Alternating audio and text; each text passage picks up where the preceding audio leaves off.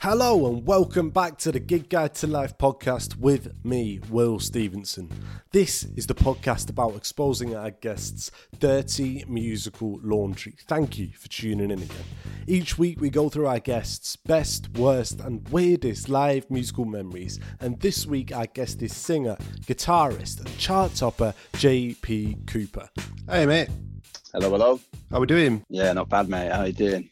You'll know JP from his hits like September Song and Sing It With Me, along with a #1 collaboration with Jonas Blue, Perfect Strangers.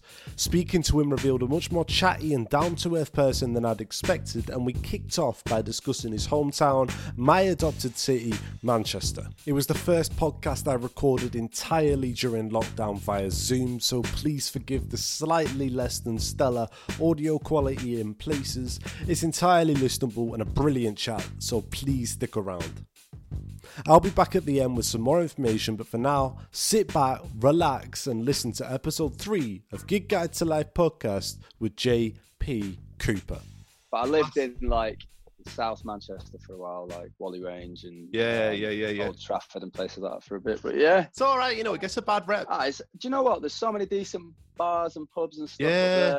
Little cafes, and it's a nice spot. I think it's more and more it's getting more like postgraduates, young families, things like that. Yeah. I don't know how much they ran you through what we're going to chat about. I mean, I literally I only checked my email at about 9:30, and Tim was like, "Yeah, I'll do it 10." But it's fine. Like, it's all good. So yeah, talking about first gigs, last gigs. Yeah, definitely. Weird things. That's all good. So before all that, I just wanted to have a quick chat about your Little Bit of Love video, which seems quite relevant right now. It's got a really big fan-made element to it as well. Yeah, so obviously with us all being locked down at the minute, it's really hard for anyone to kind of, get a crew together and make a real music video, do all of that stuff. And actually that song wasn't supposed to be the next release. We had a different song lined up, which we'd shot the music video for. But this song's been in the list of songs for that album for a while. And with everything that's going on, we thought, now's the perfect time for it. I think people will really engage with it. I think it's super positive, super uplifting. So yeah, we just wanted the video to kind of mirror that.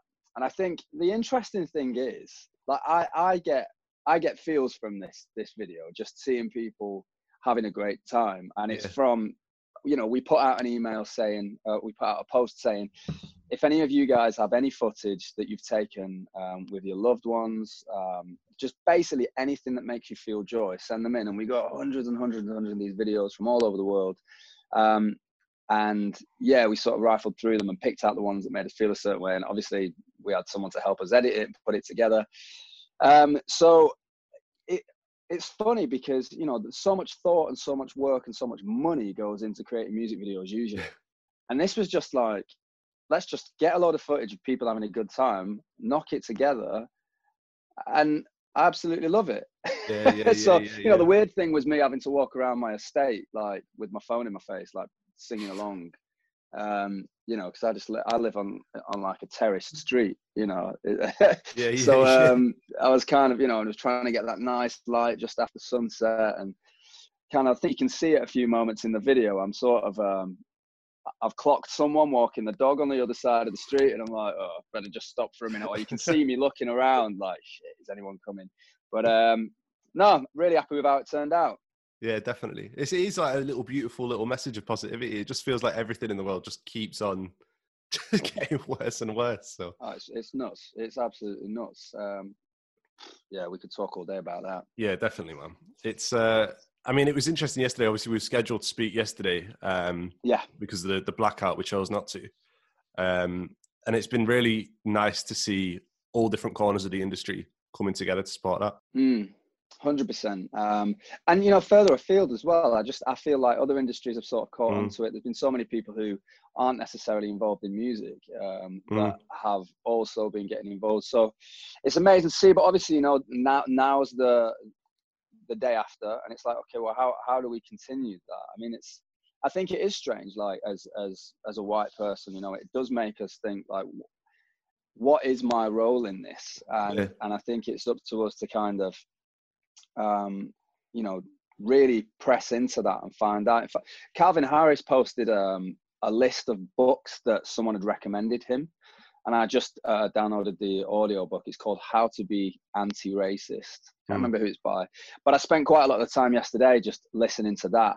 And I think just trying to educate ourselves a little bit is a start. Because I think there's so much as white people, we're only told of our victories, you know, throughout, like, I mean, I can only speak for how it is in the UK, but we're only told about our victories, you know, the World War, all of those things. And then you might talk about the Roman Emperor and things, but it doesn't actually go into all of the other stuff. Yeah. And I think it's very important for us to kind of educate ourselves about that so that we can understand why there is still just this strange divide going on, and be better at kind of tackling that and those injustices when they do appear in our daily lives. So if we go back on to back to your music career, back to when everything started, which is around 2011, 2012, I believe, under the JP Cooper name, anyway. Yeah, I guess. Yeah. Under my name, yeah. So can you tell us something about pre the official releases? I mean, gosh, I mean, I started my kind of whole romance with music probably started in like the late 90s, which kind of shows my age a little bit. But I was young. Yeah, but since around then, you know, at high school, around the time of, you know, Manchester had so much incredible music coming out of it. It was like the musical place at the time. So a lot more kids in schools were getting guitars and things like that. So I kind of stumbled upon it. And since then, I've been in some way, shape or form making music with my friends, whether it was covering Oasis songs in 97 or whether it was, you know, performing as I do now. But it took a long time, you know, it took me, I signed my record deal my son was born in 2012 and I signed 2 years after that. So I signed in 2013, 2014. Yeah. So yeah, it was a long, wow. So from 97, 98, when I was literally, my voice hadn't broke yet and I've got set recordings of me singing songs, to 2014, I was basically playing the toilet circuit. Yeah. What was your favorite small venue to play? So I loved playing the Roadhouse in Manchester. We had a really good relationship with Chris, who was the promoter there. So we'd, you know, at first it was like, you know, we'd go into the office. They had an office across the street, and you'd buzz up and you'd say, oh, you know, I'm in a band. Can we come up and talk to you? And you'd go up and really nervous because he was the owner of a venue. And honestly, how many must that have held? 150? Yeah. If 200 feet. It was tiny, yeah. And, you know, but loads of bands came through there, you know. And, we'd go up and it was like, all right, well, what we'll do is you sell the tickets, you get £1 back for every person that comes in after 20 people. Sometimes you wouldn't get 20 people in, so you get nothing, but we just wanted to do a gig. And then it went from that to, you know, building up to a point where he'd say, well, come in, we'll have a look through the diary and we'll see if there's any like more, you know, bigger bands coming through that need support.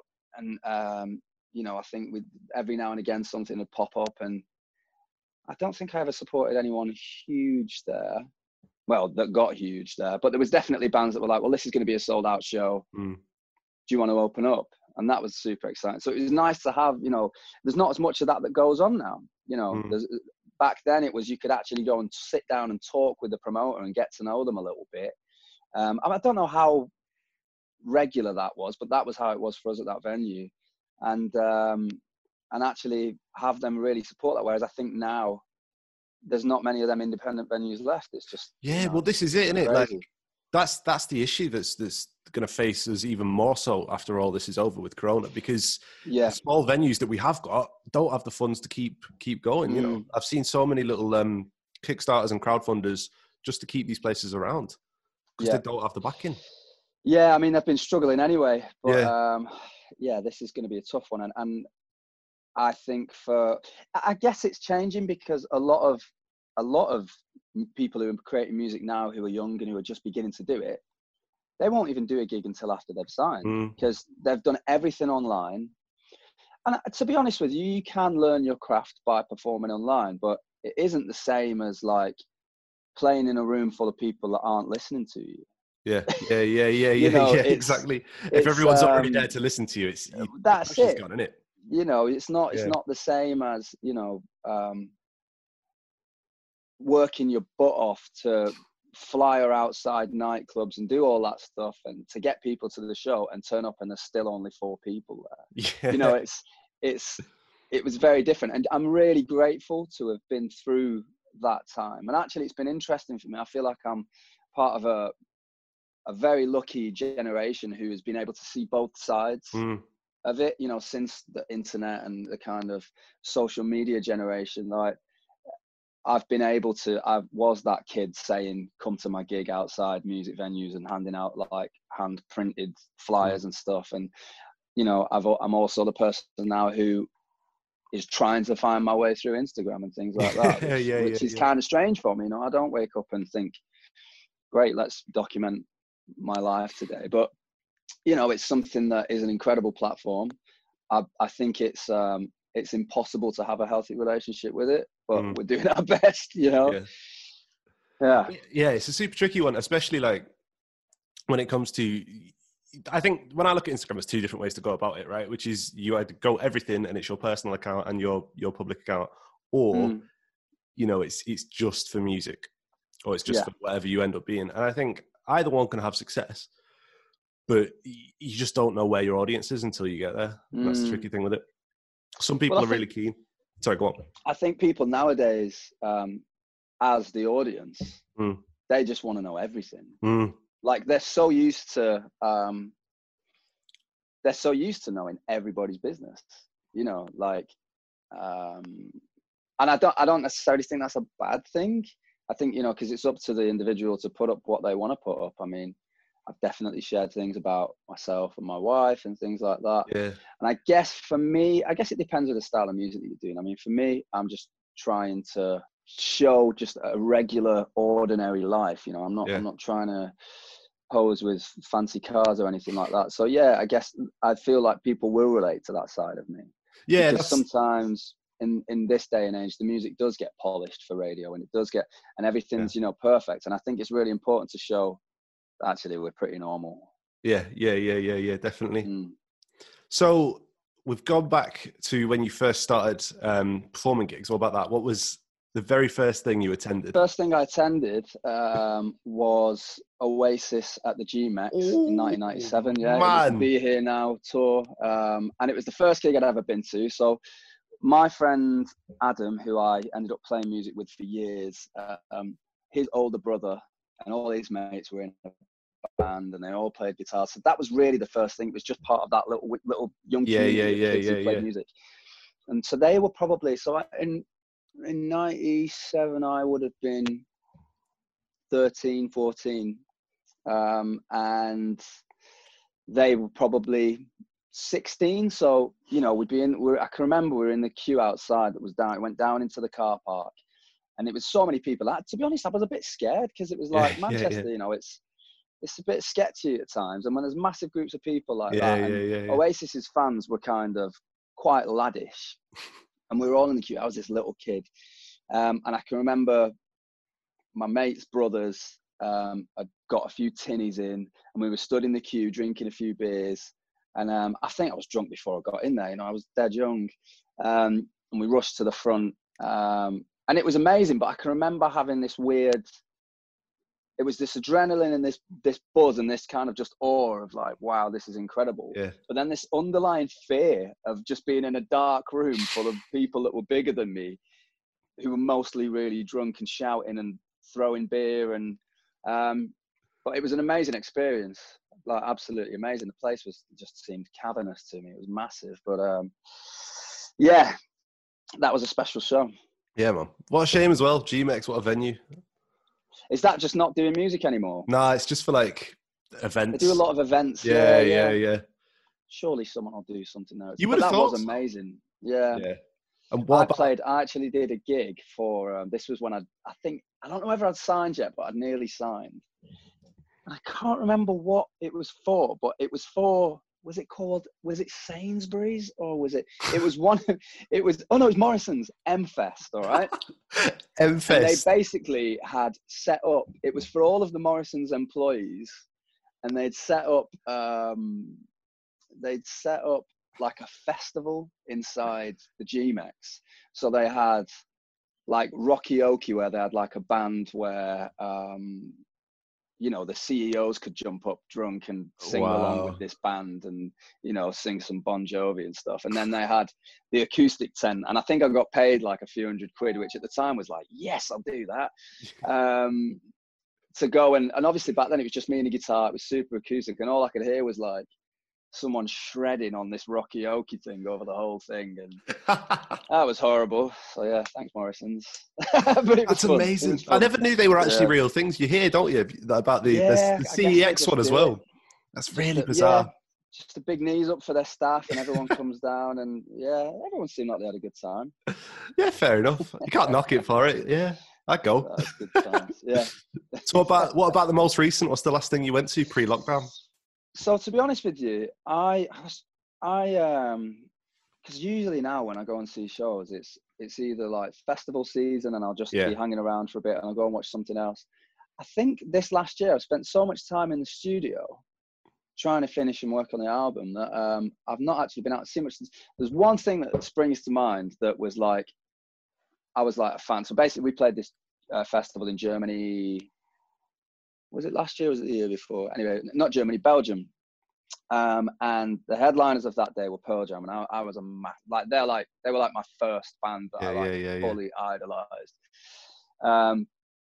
Earlier on in the bill was Jack Johnson, who I love, amazing songwriter, seems like one of the coolest guys.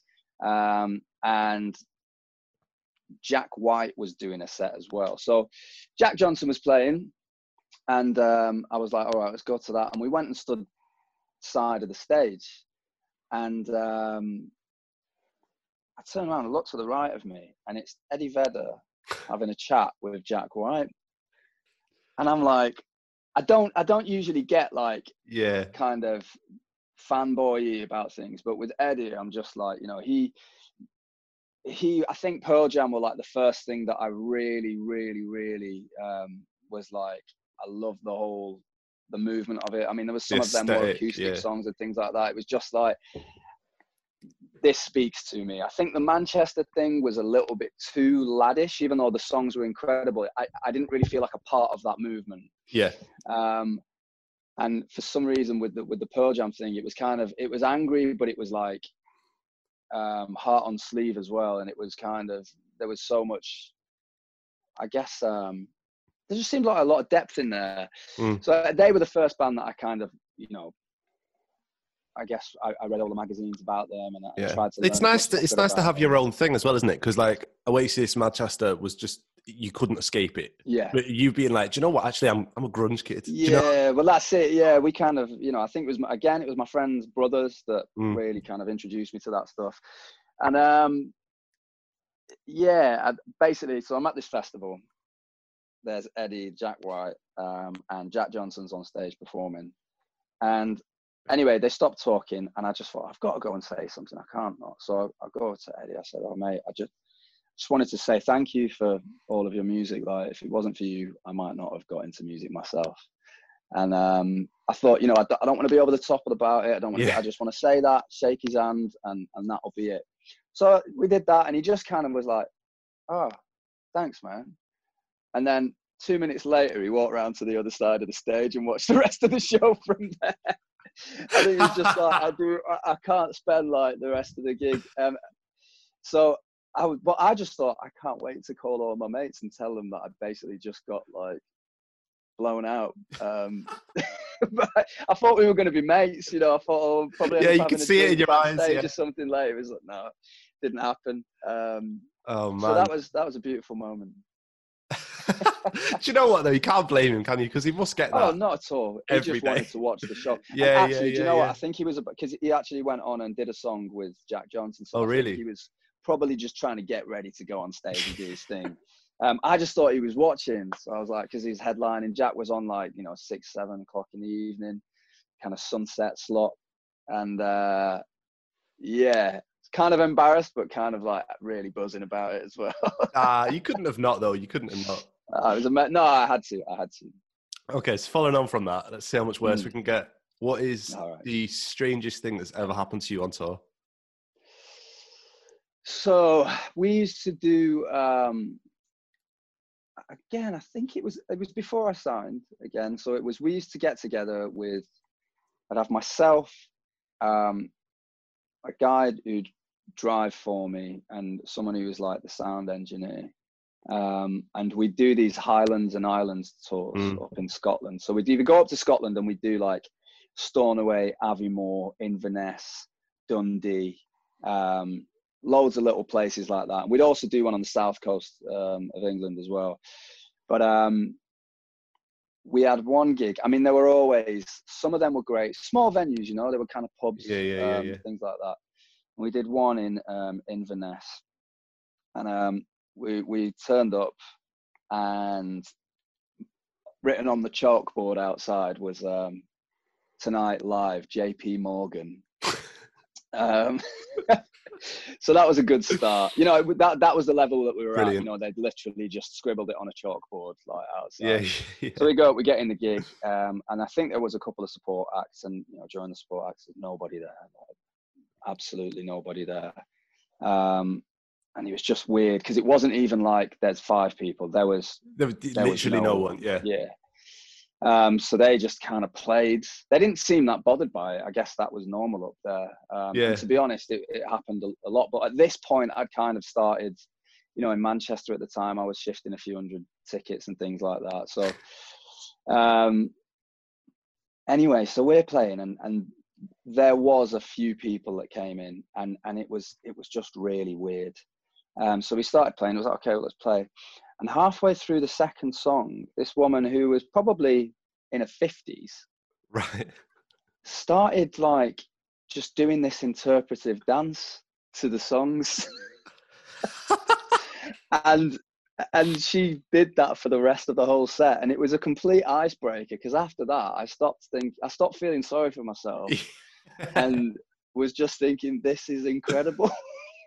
So there was me, the sound engineer, and like the lad who was he still tour manages for me now, who were just kind of looking at each other like, this is incredible. But it's strange, because even to those few people, it was so important to me that like I played the best I possibly could. Yeah.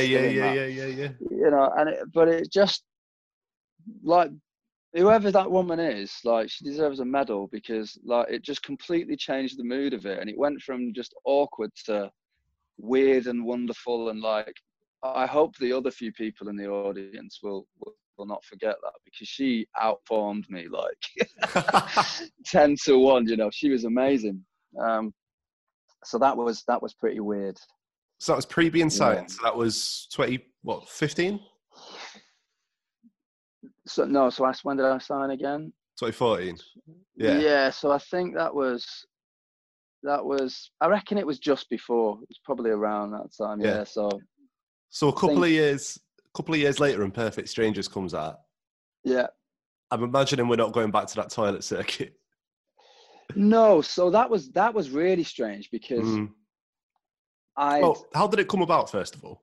Okay, so when I signed with Island Records, I released 2, or was it 3? I think I released 2 EPs before the album. It might have been 3. I can't remember off the top of my head. And then, so I was still, doing smaller venues. But, it was a lot more. We did a lot more in London and Birmingham and Manchester and those kind of cities. But it was building really nicely.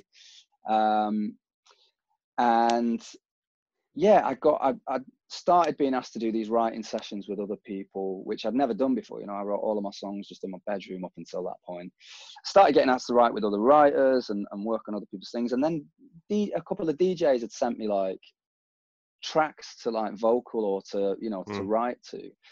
And it was weird because, I was never really that into dance music. I didn't really get it. And particularly with the Jonas Blue one, you know, it was very commercial sounding. Mm. So when I first heard the track, I was like, I can't do that. You know, I'm the dude with a guitar. And anyway, the label, they were quite clever about it, actually. They just said, oh no, this isn't for you. They've already got a singer that they want to be on the track, but can you have a go at writing it? Because they're struggling to like get the top line for it. So I was like, okay, cool, I'll spend a day on it. So spent a day on it, sent it through, and then Jonas calls up the next day, and we finished it over FaceTime whilst I was in the studio, and we kind of tweaked it, worked on some of the words. So after that, it was like amazing. He loves it. They want to use it. So I was just thinking, great, you know, a bit of publishing, like a bit of a kind of ghost writing in the background. And then a couple of weeks go by, and I get the call like from Darkus, who was the head of Island Records at the time, calls me in, and he sat me down for a good 45 minutes and was like, how's it going? You know, and it was very, you know, we talked about, I mean, he was amazing with the way he put it, actually, because if he just said in an email, like, they want you to do this track, will you do it? I probably would have got too scared and said no, because I was just so worried that people would be like, what the hell is JP doing? Is this some weird fame hungry, like, let's jump on a really commercial track to try and get somewhere? And I was kind of just a bit too egotistical to do that, I think. And Darkus called me in, and we sat down, and he was explaining to me how difficult it is to get and to break a new artist. And it's like, it often isn't enough for them to just, especially not now, to just kind of, you know, lean on their fan base. Because at the time, the live thing was much stronger than anything else. You know, I hadn't had much radio support or anything like that. And he was just saying the more areas of I guess, fire, or, you know, like up thrust, as if it's like a rocket that you're trying to launch into the sky, the more like boosters you've got, the more chance there is of it breaking through. And it was just, this was new. And actually, by the end of it, I was like, do you know what? Let's give it a go. I'll do it. The worst thing that can happen is like, it'll be a flop, and all of the people that have followed me up until now will hate me. And the best thing is, the best thing is that it'll do really well, and my guys will just be like, cool, whatever, he's having some fun. And obviously the song turned into this, it blew up so quickly. I couldn't, like, it seemed like it happened so quick. And at this point, I'd had a couple of spot plays with songs on the radio. That was about it. And then before you knew it, you know, I was going into stores, and it was on, and I didn't know where to put my face. And I can remember doing my first performance with Jonas Blue. It was an MTV event. It was on a beach. I think it was Portsmouth or something like that, or Plymouth, I don't know. It's down south on a beach.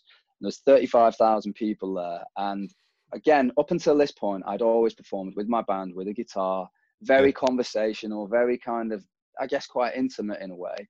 And all of a sudden, I'm stood on stage with just me and a microphone and a DJ behind me, two-stepping, not knowing where to move around the stage. I was like, there's a video of Bill Withers singing just the two of us, and he's just holding this little pencil mic.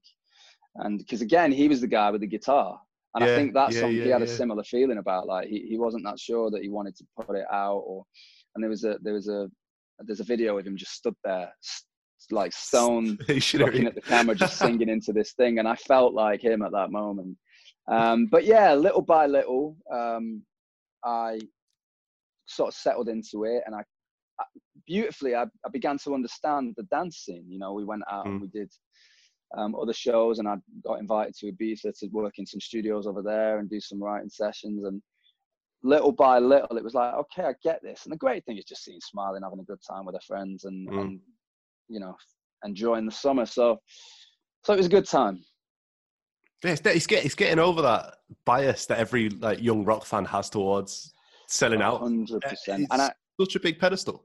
Yeah, I think the way that, you know, we used to listen to music back then, it was definitely, there were scenes. You were either a grunger or a rocker, or you were an emo kid, or you were into your dance music, or you were into techno, and or you were into hip hop, and you're just into that, because those artists kind of, mostly they stuck within their scene. Whereas now everyone's blending genres. Everybody's like, you know, collaborating with one another. And I think it's amazing. I think it's because music is so accessible. You know, you don't have to invest that much music to try things, that much money to try things out. I mean, now you can pay a subscription fee to Spotify and you have the world at your fingertips. Whereas back then it was like, you'd go into a record store and you'd want to try something. You'd only want to pay something for a band that maybe it supported the band that you love. So it'd be a similar style.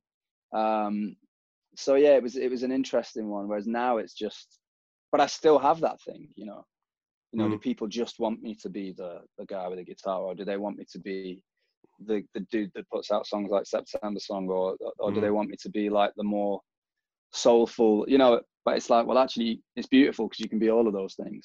Yeah, exactly. You don't need to restrict it. And then after Perfect Strangers, you've mentioned it already, we've got onto like September Song and stuff, and working on the record. So you worked with like Glass Animals, Mr. Hudson, Craig David. Like, so who's been your favorite person to collaborate with since? So there's people that I tend to keep going back to. You know, I work regularly with Mr. Hudson. I mean, yeah, there's still a lot of people working on the second album that I worked with on the first album. You know, people that I've worked on for their projects, like Craig David. Obviously, that was a weird one because he's like a legend, you know. And when I met him, it was just like we'd known each other forever. He's like the most down-to-earth, easygoing guy. So yeah, I did a couple of tracks with him. One ended up on his album.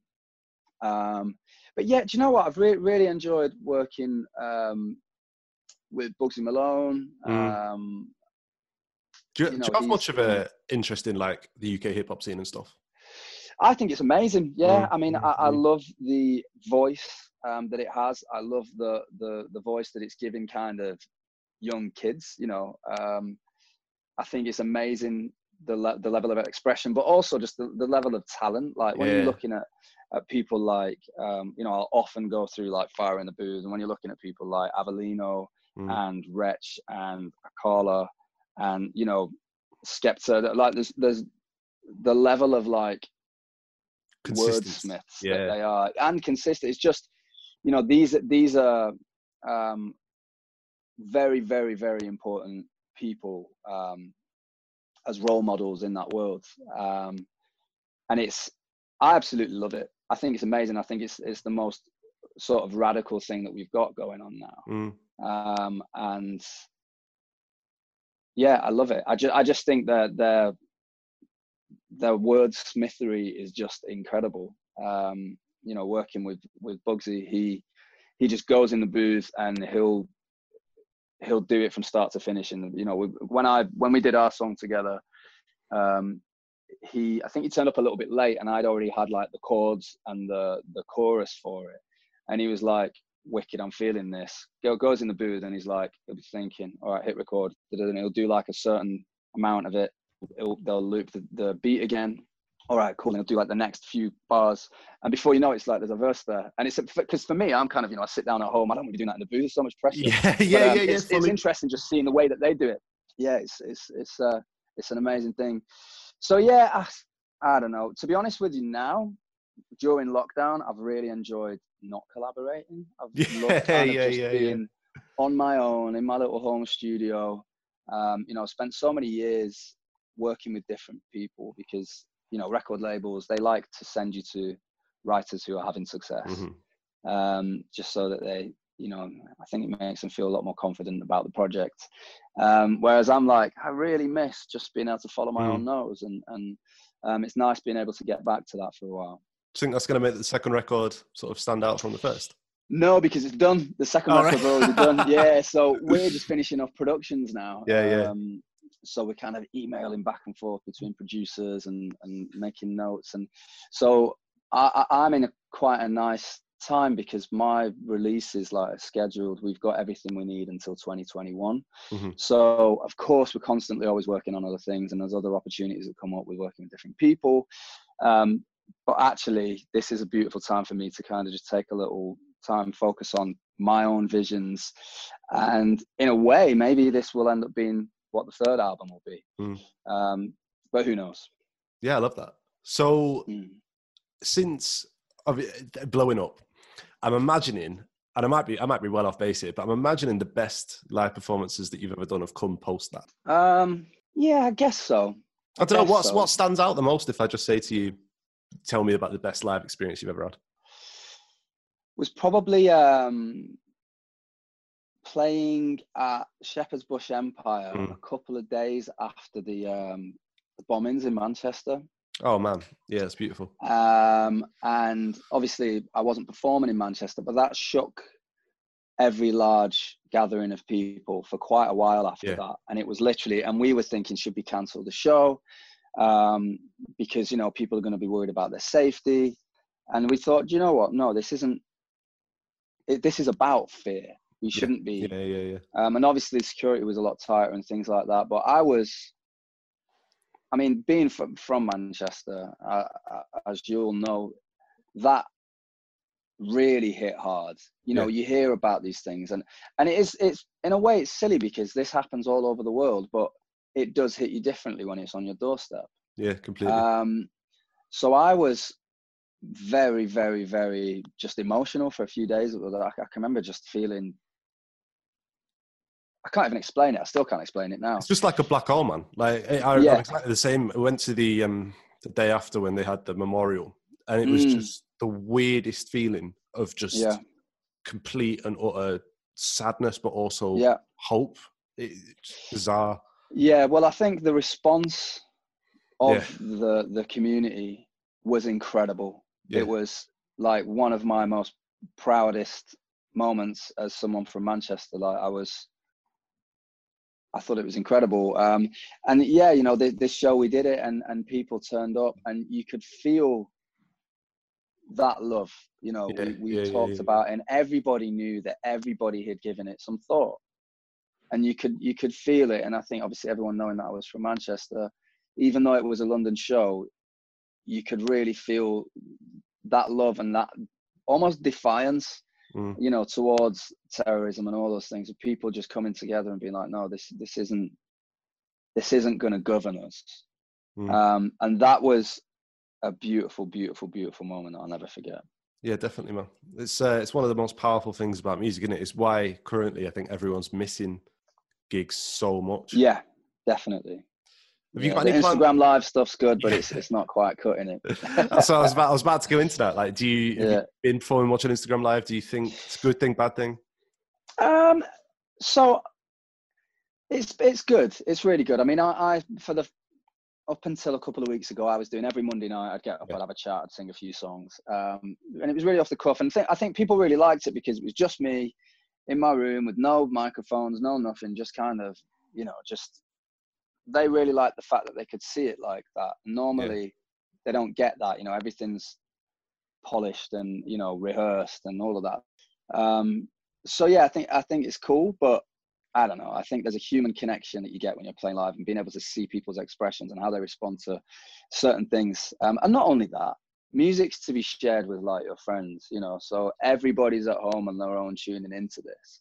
Music's about getting together with the people that you love and making it a celebration, you know. So obviously you can't do that as much from home. So yeah, I'm definitely looking forward to you know, getting back out and doing that. We do have tours scheduled for late October through November. Fingers crossed, you know, that's all going to go well. Things seem to be moving in the right direction, but at the minute, I'm kind of just playing each day as it comes, aren't we? Yeah, rolling with the punches. How it goes. Nice one, man. Just to wrap things up then. So you just released a Little Bit of Love playlist recently, just as we're speaking about positive things for your music. And I was just wondering if you could sort of give us a couple of songs that you've been sort of listening to over this quarantine that's been helping you sort of get in the right mood. So my wife listens to a lot of soca music. So there's been a lot of that. She puts it on when she works out in the morning. So there's been a lot of Trinidadian and St. Lucian soca played in the house. There's an artist called Kez. There's a track called Workout with Nyla Blackman that just always gets me up in the morning. That's amazing.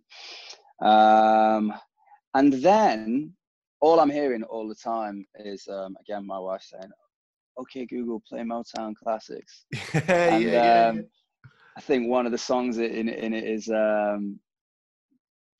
Postman. Wait a minute, Mr. Postman. Yeah. Yeah. The banger, man. So it's amazing. So that kind of stuff's been on every morning. I don't know what it is. Like, there's been something about the past. I feel like we've been a lot more connected, especially with it being VE Day a few weeks ago. We felt a lot more connected to that older generation with what's going on now, because we've not been able to be out consuming and all of this and that and the other. We've been in our communities, and it's been a beautiful thing. Like I say, I live on a terrace street. It's a cul-de-sac. Like, we're all looking in on one another, but most of the time we go out the door to work in the morning with our heads down. And now we've had these opportunities to kind of, you know, actually say hello. Yeah. It's a really nice thing. And though I don't know what it is about those songs, I feel like it reminds me of a time I wasn't here, but I get the idea that there was just more of a community back then. So, you know, windows open, music blaring. It's nice to go back to the kind of Motown moments and things like that. So yeah, wait a minute, Mr. Postman, who did that? I don't know who did that, but I'm sure you can dig it out. We'll edit it in, it's fine. Yeah. No, it's beautiful, man. Is there anything else that you'd like to just sort of promote or wrap up? No. I think we covered a lot of it. Yeah. Perfect. To shout too much about at the minute. Nah, fantastic. That's been really brilliant to talk to you, mate. Been really good. You too, man. There you have it. That was JP Cooper. His new single, Little Bit of Love, is out now. You can watch the video on YouTube and stream it on all the usual platforms. Next Monday, I'll be back with Tom from indie band The Blinders. Really good chat, that one. Please check back next week. Please follow us, rate, subscribe, review, Apple Podcasts, all the usual outlets. 5 stars really does mean the world. Please follow us on all the social channels, Twitter, Instagram, at Gig Guide to Life. Thanks for this episode go to Shane Hawkins from WMA PR, JP Cooper for his time, and Ellie Stevenson for the artwork. Gig Guide to Life is hosted, edited and recorded by me, Will Stevenson. Stay safe and see you next week.